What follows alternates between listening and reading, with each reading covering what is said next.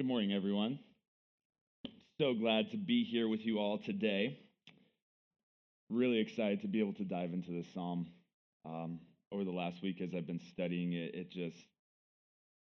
it's been impacting me more and more each time that I go through it, each time that I read it, and even last night at the Saturday service, it just something about it. And my prayer this morning is that you will see God differently in a wonderful, different way as you leave here today. That your heart and your mind and your life would be changed thinking through this beautiful psalm that we're going to be talking about today. So, names are important. Every person on planet Earth has a name. Some names are super long and distinct, like Frederickson Bergington or something like that. That seems like a long, distinct name, I guess. Other names are short and they're simple. But at the end of the day, each individual person is unique. Your name is important because it's one of the main identifiers of you as this unique person. Names throughout time, they haven't only been important to identify someone, but also to represent something. There's meaning behind names. So back in the day, surnames or last names were used to identify careers in some different cultures. So for instance, the name Smith is actually derived from smid, which is an Old English word which meant to strike with a hammer. So I don't know if you can guess or not, but this surname, this last name was referencing actually a career in being a blacksmith. So it meant something. It was an identifier of who that person was and what they did. Or you could even look at my last name, which is Atherton, and it means from a town by a spring. Yeah, my relatives were known because they lived in a town by a spring. That was really creative, right? Good job to them. My point with this is that names are important. They're not just unique identifiers for you as a person, but like I said, they can also mean a great deal when you dive into it. So we just talked about my last name being Atherton. And some of you probably don't know this, but that is not my original last name. Up until 4 years ago, my name was actually Stephen Thomas McKenzie. Even for the first martyr in Scripture, my mom had to make sure that, I had that spiritual name. Thomas for my biological dad's first name, and then McKenzie for my biological dad's last name. So when I was 8, my mom and dad got divorced. My biological dad had cheated on my mom. It's this whole crazy ordeal. And then from there, my biological dad, he went completely off the deep end. He became an alcoholic. He became abusive. You name it. He became the thing in my life that I wanted no association with whatsoever. So in the midst of this, however, my mom married my stepdad, whose name is Stephen Paul Atherton. And this man, he showed me what a true father should be. He showed me what a man following hard after the Lord should actually look like. And he taught me how to go through this crazy life as a real man, loving Jesus, and what that looked like. So this right here, this is a man that I want to be associated with. This is a name that I want to be associated with. I want to be associated with it because it means something. It's important to me. So if you didn't guess it, I changed my name from Stephen Thomas McKenzie to Stephen Paul Atherton. So technically, I made myself a junior. I thought that was kind of cool. So the reason I share this story with you is because before we even start to dive into Psalm 8 today, I want you to already have it seared into your brain that names are important, especially the name that we're going to be discussing today. Go ahead and pray. Dear Heavenly Father, God, come before you so humbled by you, Lord God, just being able to go through the psalm, being able to see who you are, being able to see you more clearly. God, I pray this morning that you would be with each and every one of us, God, that you would change our hearts, change our minds. Lord, that we would grow closer to you through this. If there's anyone here today that doesn't truly know you, that doesn't actually have a relationship with you, God, I pray that you would stir in their hearts. Let them hear these words, God. I pray you would speak through me. I pray it wouldn't be about me, God, that you would remove me from the equation, and God, that you would be honored and glorified going through this today. So we just love you and we praise you. Amen. So again, I'm really excited to be opening up the Word with you guys today in the Psalms. I'm excited because I don't just get to do it this week. I'm sorry for all of you, but you're going to have to deal with me next week too. We're going to be going through Psalm 62 next week. Excited about that as well. And, in this book, I love this book because it really, for me anyway, it makes me take a step back. Makes me take a step back and remember who it is that I worship and praise. This book helps me to think about who this wonderful God is. Helps me to reflect on if I'm actually seeing God for who he is for real. Which brings us right into verse 1 of Psalm 8, which says this: O Lord, our Lord, how majestic is your name in all the earth. You have set your glory above the heavens.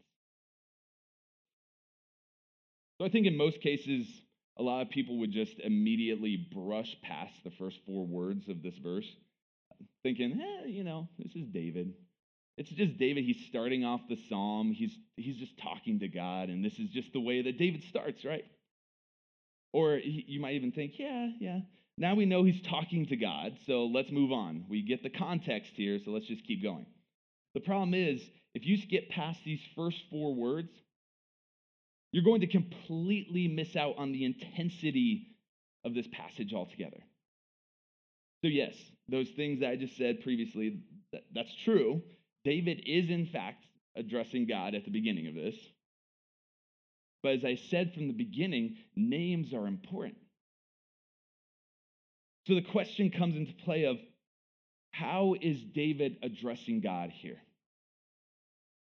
If we're saying that names are important, then how is David talking to God? He's starting off with this, O Lord, our Lord. How is David talking to God? And that brings us to the first word in this. The first Lord. The most important word. Not just in this psalm. I would say, and I would submit, that this is the most important word in Scripture.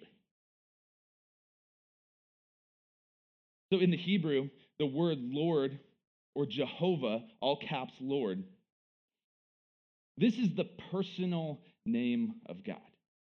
This is the personal name of God. This is the name above all names. This is the name that has authority over all things. This is the name that all creation bows down to. And this is the name that not only created, but saves and restores. That's a pretty powerful name, don't you think? Exodus 3:14 says this. God said to Moses, I am who I am. And he said, say this to the people of Israel, I am has sent me to you. God also said to Moses, say this to the people of Israel, the Lord, the God of your fathers, the God of Abraham, the God of Isaac, and the God of Jacob has sent me to you. This is my name forever, and thus I am to be remembered throughout all generations. So when God says, I am here, he's actually using his personal name being talked about in Psalms. This personal name being Jehovah, being Yahweh. This is his name forever. This is his name throughout all generations. But this name actually goes deeper. We just have to dig a little bit further. So we need to go to John. We need to go to John 8:58. It says this. Your father Abraham rejoiced that he would see my day. He saw it and was glad. So the Jews said to him, "You're not yet 50 years old, and yet you've seen Abraham?" Jesus said to them, "Truly, truly, I say to you, before Abraham was, I am." So they picked up stones to throw at him, but Jesus hid himself and went out of the temple. Jesus says, "Before Abraham was, I am." Does this sound familiar at all? If anyone ever wants to argue the reality that Jesus is in fact God, you can start here. You can start with the fact that Jesus called himself the personal name of God. I feel like that is pretty conclusive. If we are going to say everything that Jesus said is true, if we are going to say that he is the utmost, he is the highest, if he is going to use the personal name of God for himself, that is pretty important. This passage is Jesus explicitly saying he is the one true God by calling himself the I am. He was saying he is Yahweh. He is Jehovah God. So we're seeing this, that not only in the Old Testament, but the New Testament as well, we're seeing this name above all names. We're seeing this name above all names. It's not just in one place or another. It's connected from the beginning to the end. And from this name, we can see the rest of the story from beginning to end start to unfold. So now that we've established not only the importance of names, but specifically the name above all names being used as the first word in this psalm, I think it's time that we dig even deeper into this one singular word. I want you guys to open up to my favorite passage in all of Scripture, and that is Colossians. Colossians 1:15. Starts at 1:15. This is my favorite passage because it takes everything that we just talked about, who God is, his name, his majesty, his perfection. It takes all of this and it spins in a way that it's mind-blowing if you've never seen it before. Colossians 1:15 through 20 says this, and I'm going to add some stuff in here because this is directly talking about Jesus, this passage. So Jesus is the image of the invisible God. Jesus is the firstborn of all creation, for by Jesus all things were created. For by in heaven and on earth, visible and invisible, whether thrones or dominions or rulers or authorities, all things were created through him and for him. And he, Jesus, is before all things, and in him all things hold together.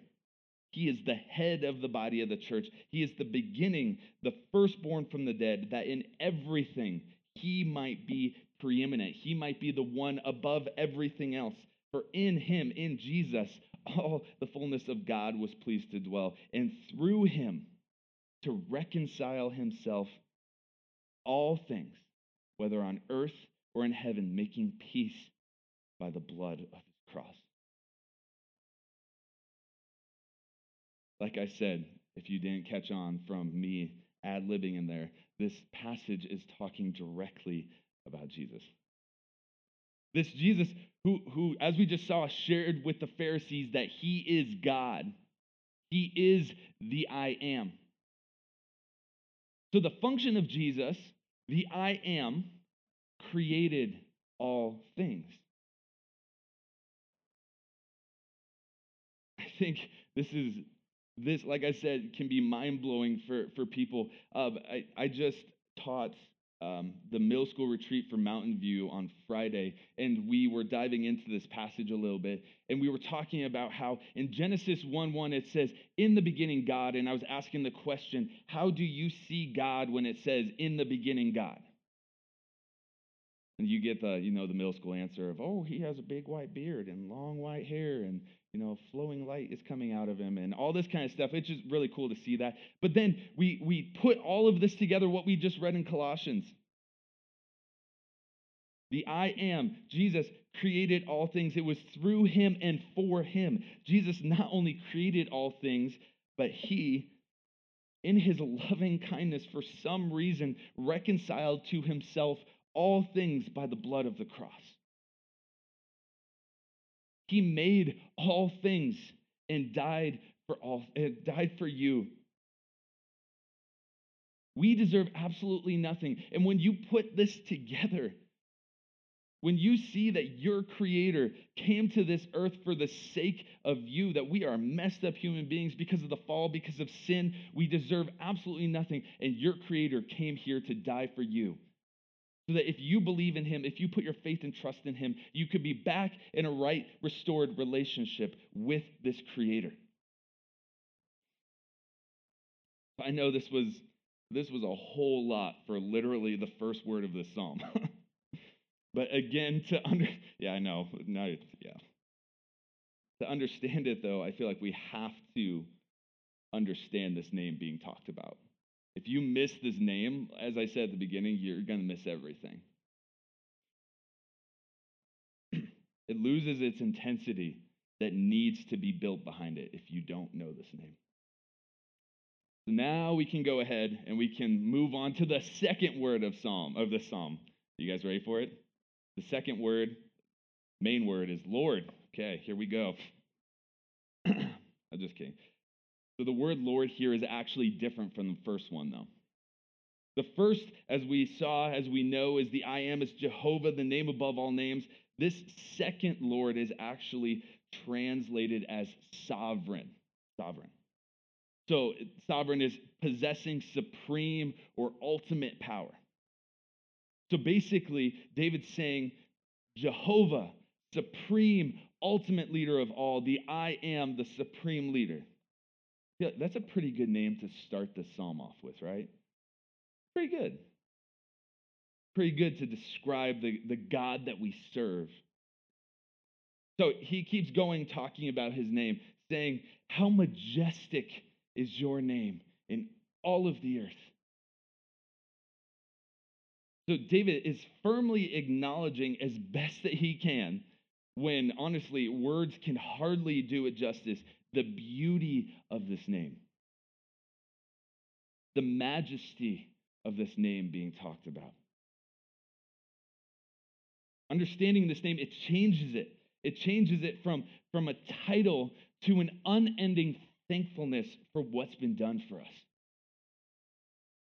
It opens the floodgates of praise, to be honest. Like, it's as the Psalms are intended to do. Pastor Dan, last week, he talked about the 3 different types of Psalms. And this one right here, this is thanksgiving. This is a psalm of praise. So it is intended for us to think through and to praise our mighty Creator.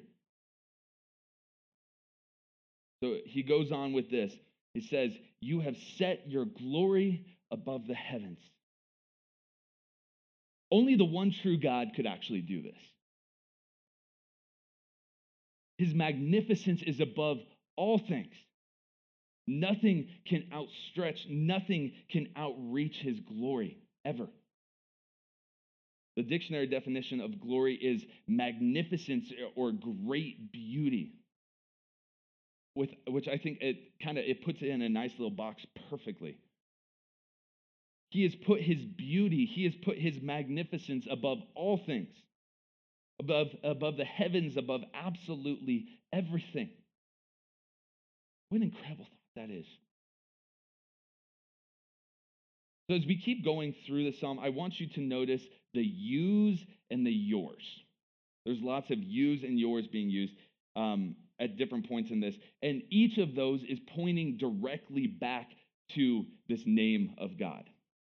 So we're talking about this name above all names, how majestic is the name. His name is above all things. And when it says you and your, it's talking directly about this name and what's going on. So it gives it even more of an impact as we are going to see here in just a second. So Jehovah God, he set his glory above the heavens, the only name actually worthy to be praised. So from here, David keeps on going in verse 2, saying, out of the mouths of babies and infants you have established strength because of your foes to still the enemy and the avenger. So I thought this is an interesting verse because it doesn't really seem to connect when you're looking at the rest of the psalm. Verse 1, as we have seen, is an extensive look at the name of the Lord. And then you go past verse 2, verse 3 is talking about creation that God has made, looking more at his majesty. So why in the world would David in the middle of this talk about babies, foes, and avengers? Right? It sounds like he's going from this Lord, oh Lord, to let's talk about a movie series and then back into wow, your creation's so awesome, God. So after looking into the different ideas about this verse, I landed on a concept. There's a lot of different ideas different theologians have. But the concept I thought made the most sense for this is that the infants and the babies being portrayed are the Jewish people here. So at the time that King David was writing this, no matter how powerful a king and a country he may have been and that the country may have had, the Jewish people were still on the low end of the totem pole, standing next to the overwhelming Gentiles. So it makes me wonder, actually, if as David was writing this, when he's thinking through like God's magnificence, his glory coming from even the smallest, like babies and infants, that even through them he is magnified, he is glorified. It makes me wonder if he was referencing back in some way to his own experience with Goliath. The small child standing up to this giant. Not for the sake of his own glory. David didn't stand up to Goliath for the sake of his own glory, but for the glory of the Lord, for God's name to be magnified. So God uses the least of these to show his awesome glory and his power. That even through little children, he is still the victor in everything. So again, we see in this verse, we see the you have and we see the your. Showing in a dramatic way, again, that is by him and through him. It removes us altogether. This is a psalm thinking through and looking through God and who he is for real. 1 Corinthians 1:27 says this, but God chose what is foolish in the world to shame the wise. God chose what is weak in the world to shame the strong. God chose the small, foolish things, the weak, little babies of the world for the sake of his glory. He is the one to be praised. He is the powerful. So when the victory happens, the only explanation is to cry out the one true name of God in worship and in celebration. The only way to explain it. So David transitions from this idea into the next couple verses where he says, starting in verse 3, going to verse 4, when I look at your heavens, the work of your fingers, the moon and the stars which you have set in place, what is man that you are mindful of him, and the son of man that you care for him? So the description being used here, I think, I've used this phrase already, but it's apropos. The description being used is mind-blowing when you start to actually take time to think about it. David's looking up at the stars, the immense stars, the galaxies above him. He's looking at the beautiful sky. He's looking at all the creation, how massive it is. And then as he's talking about this creation, he says, the work of your fingers. He's making sure right here that it's known how much bigger God is than anything around us, right? That you could look at the most gigantic mountain, you could go to the most dense, vast seas, and it's God's fingers that made that. All that we see was created by the one true Yahweh God. So we see this incomprehensible God. We look at the beauty all around us. We look at the beauty, all that you have made. God, everything that you've made. And the question is asked in the midst of this, what is man that you are mindful of? He's fully acknowledging the creation around him, saying, who are we? What is man? These verses hit me pretty hard just coming back from a week-long backpacking trip with some of my students in the woods. Hope you don't mind. I'm going to show you some pictures. Is that okay? I'm going to be like one of those moms that's like, you want to see my kids? Oh, you don't? But here, anyway, I'm just going to show you. I'm on the stage. I get to say what happens. So just thinking through, talking about creation, beauty, like who is man, I just wanted to give you guys a little bit, some visuals of what we experienced on trail. And for me to be able to really live this out and experience it. So that was day one on trail. I'm just kidding. So that was day one on trail. That was just getting started. I mean, it was kind of sort of flat, but it gave us a good idea of what we were getting into, what we thought what we were getting into. You know, a little bit of ups and downs, but not much. And then this was the end of day one. We had gone up a decent amount of ways, but I was sitting on a rock doing a Bible study, and I saw like the sunset going down this tree line, and I was like, oh my goodness, like, holy cow, God, like this is so beautiful. And that was just the start of this trip. This was day two. We went up 2,000 feet in elevation gain in one day. We went straight up for 8 hours. And this was halfway. This was the halfway point. And I went and stood up on another rock and just looked over and was like, wow. This was day three. We summited a mountain. We went up another 1,000-foot elevation gain, but we bushwhacked all the way up to the top. And this was the peak. This was the top of the mountain. And it just looked over everything. You want to talk about feeling small and insignificant? Go summit a mountain if you haven't done that before. Changes things. The next photo, this was also that as we were going up, it was sunset, because we got up at 3 a.m., just so everyone knows, to hike this mountain. So they really made it intense for us. But just to see the beauty of this. And then there's one more picture I wanted to show you of that I climbed up pretty high. You know which one I'm talking about, Claire? There we go. So down there in the corner, that is the camp that we were at. And I climbed up as high as I possibly could. Like it was scary. I'm not even gonna lie. I was just kind of like standing on the edge to get a good photo. But I want to give you this visual of how small those people are down there in the camp compared to the mighty, magnificent mountains. If that's not a good visual representation, I don't know what was. And I risked my life for that photo, so I really hope you appreciate it.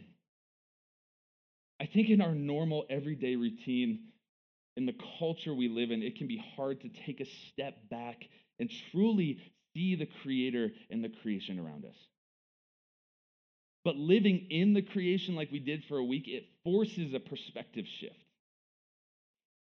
When you see how small you are in comparison to the mountains, when you see the roaring river and realize it could swallow you up in one gulp, when you're face to face with the edge of a cliff and you know that one slip, even for that photo, it means the end of you.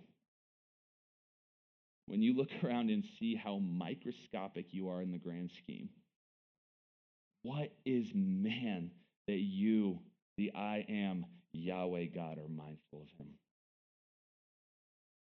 Compared to you, O Holy One, we're insignificant, we're worthless, we're nothing. But hold on, the verse continues on in verse 5 and says this: yet you have made him a little lower than the heavenly beings and crowned him with glory and honor. What?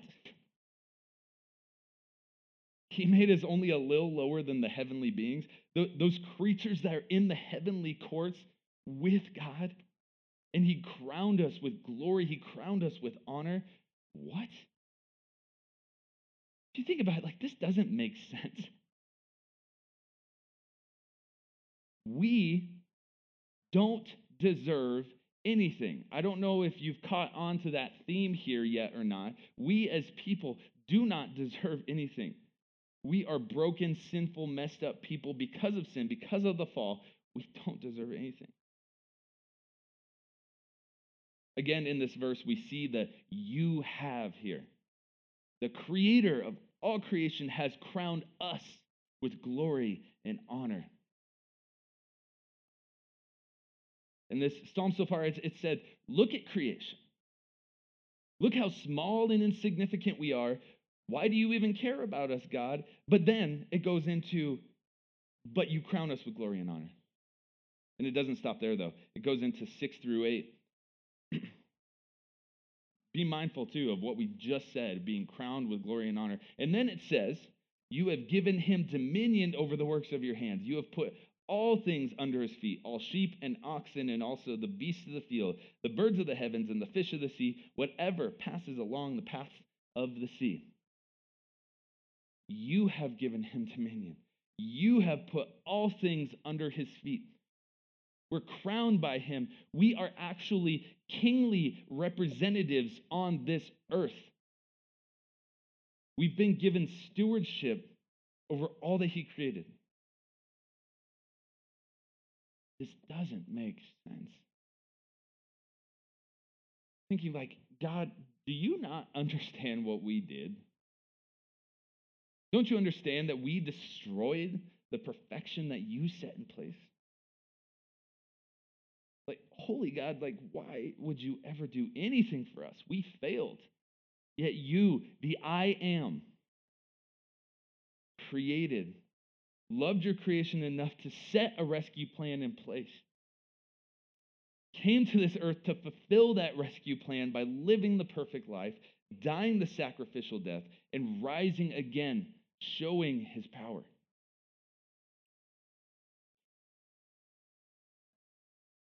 You, God, the I am, Jesus, Creator, Savior, Lord, not only rescues us if we acknowledge our brokenness, repent of those sins, and turn, but he also justifies us. It's a legal action. He literally says, legally, like, you did this, okay, it's wiped clean. You no longer have this on your record. And then the craziest thing in my mind is that he adopts us. He did not have to do that. He didn't have to do any of this, but when you think that aspect through, it's crazy. He justified us, said you're good to go, but not only that, then he turned around and adopted us. We get to share in that name. We are his children. We're crowned in glory, even though, as I've said so many times, we deserve nothing.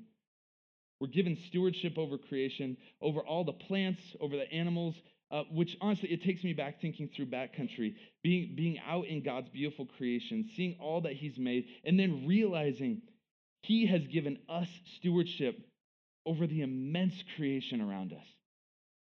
He's given us the huge responsibility to take care of what he has made. Something vital, though, to think through in this context of stewardship is that it's not just about plants and animals. God didn't just assign us as park rangers and say, hey, go out there. This also has to do with caring for the brokenness in the world as well, caring for others, caring for those dealing with suffering, and honestly, everything else in between. In the midst of understanding this immense, massive God, we have to see the aspect of honoring him by stewarding his creation correctly. As believers, we desire to honor him in all that we do. And that should reflect, honestly, in the way that we steward, in the way that we have dominion over the world. It's like your dad going to you saying, son, daughter, I have this task for you I want you to accomplish. What are we doing with that task that our Father who adopted us, who brought us into our family, what are we doing with that he asked us to do? We should desire to help those in need. That's a part of that stewardship.